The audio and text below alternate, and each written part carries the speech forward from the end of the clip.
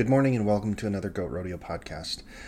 Just wanted to hover on John 14:6.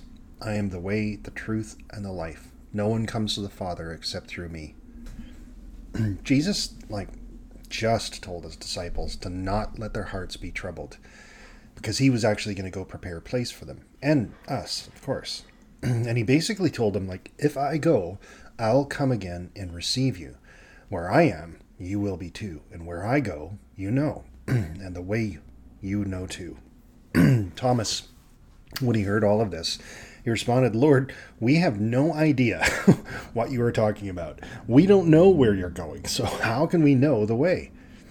And then Jesus spoke the words that I think are like a gong throughout eternity to this very day. I am the way. I am the truth. I am the life. Jesus claimed an exclusive on how to enter the kingdom of heaven.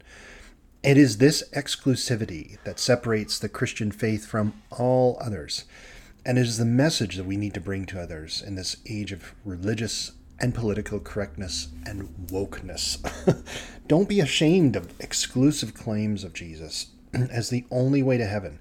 After all, he's the only religious leader who ever came from there in the first place.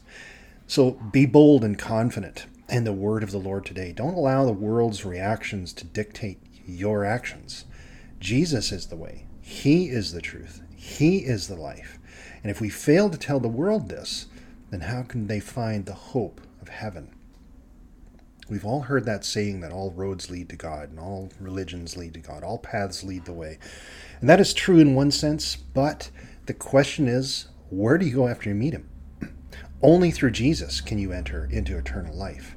So speak the truth in love today. Someone you know needs to hear it, even if they don't want to. Thank you for tuning in. This has been another Goat Rodeo podcast, and I'll see you tomorrow.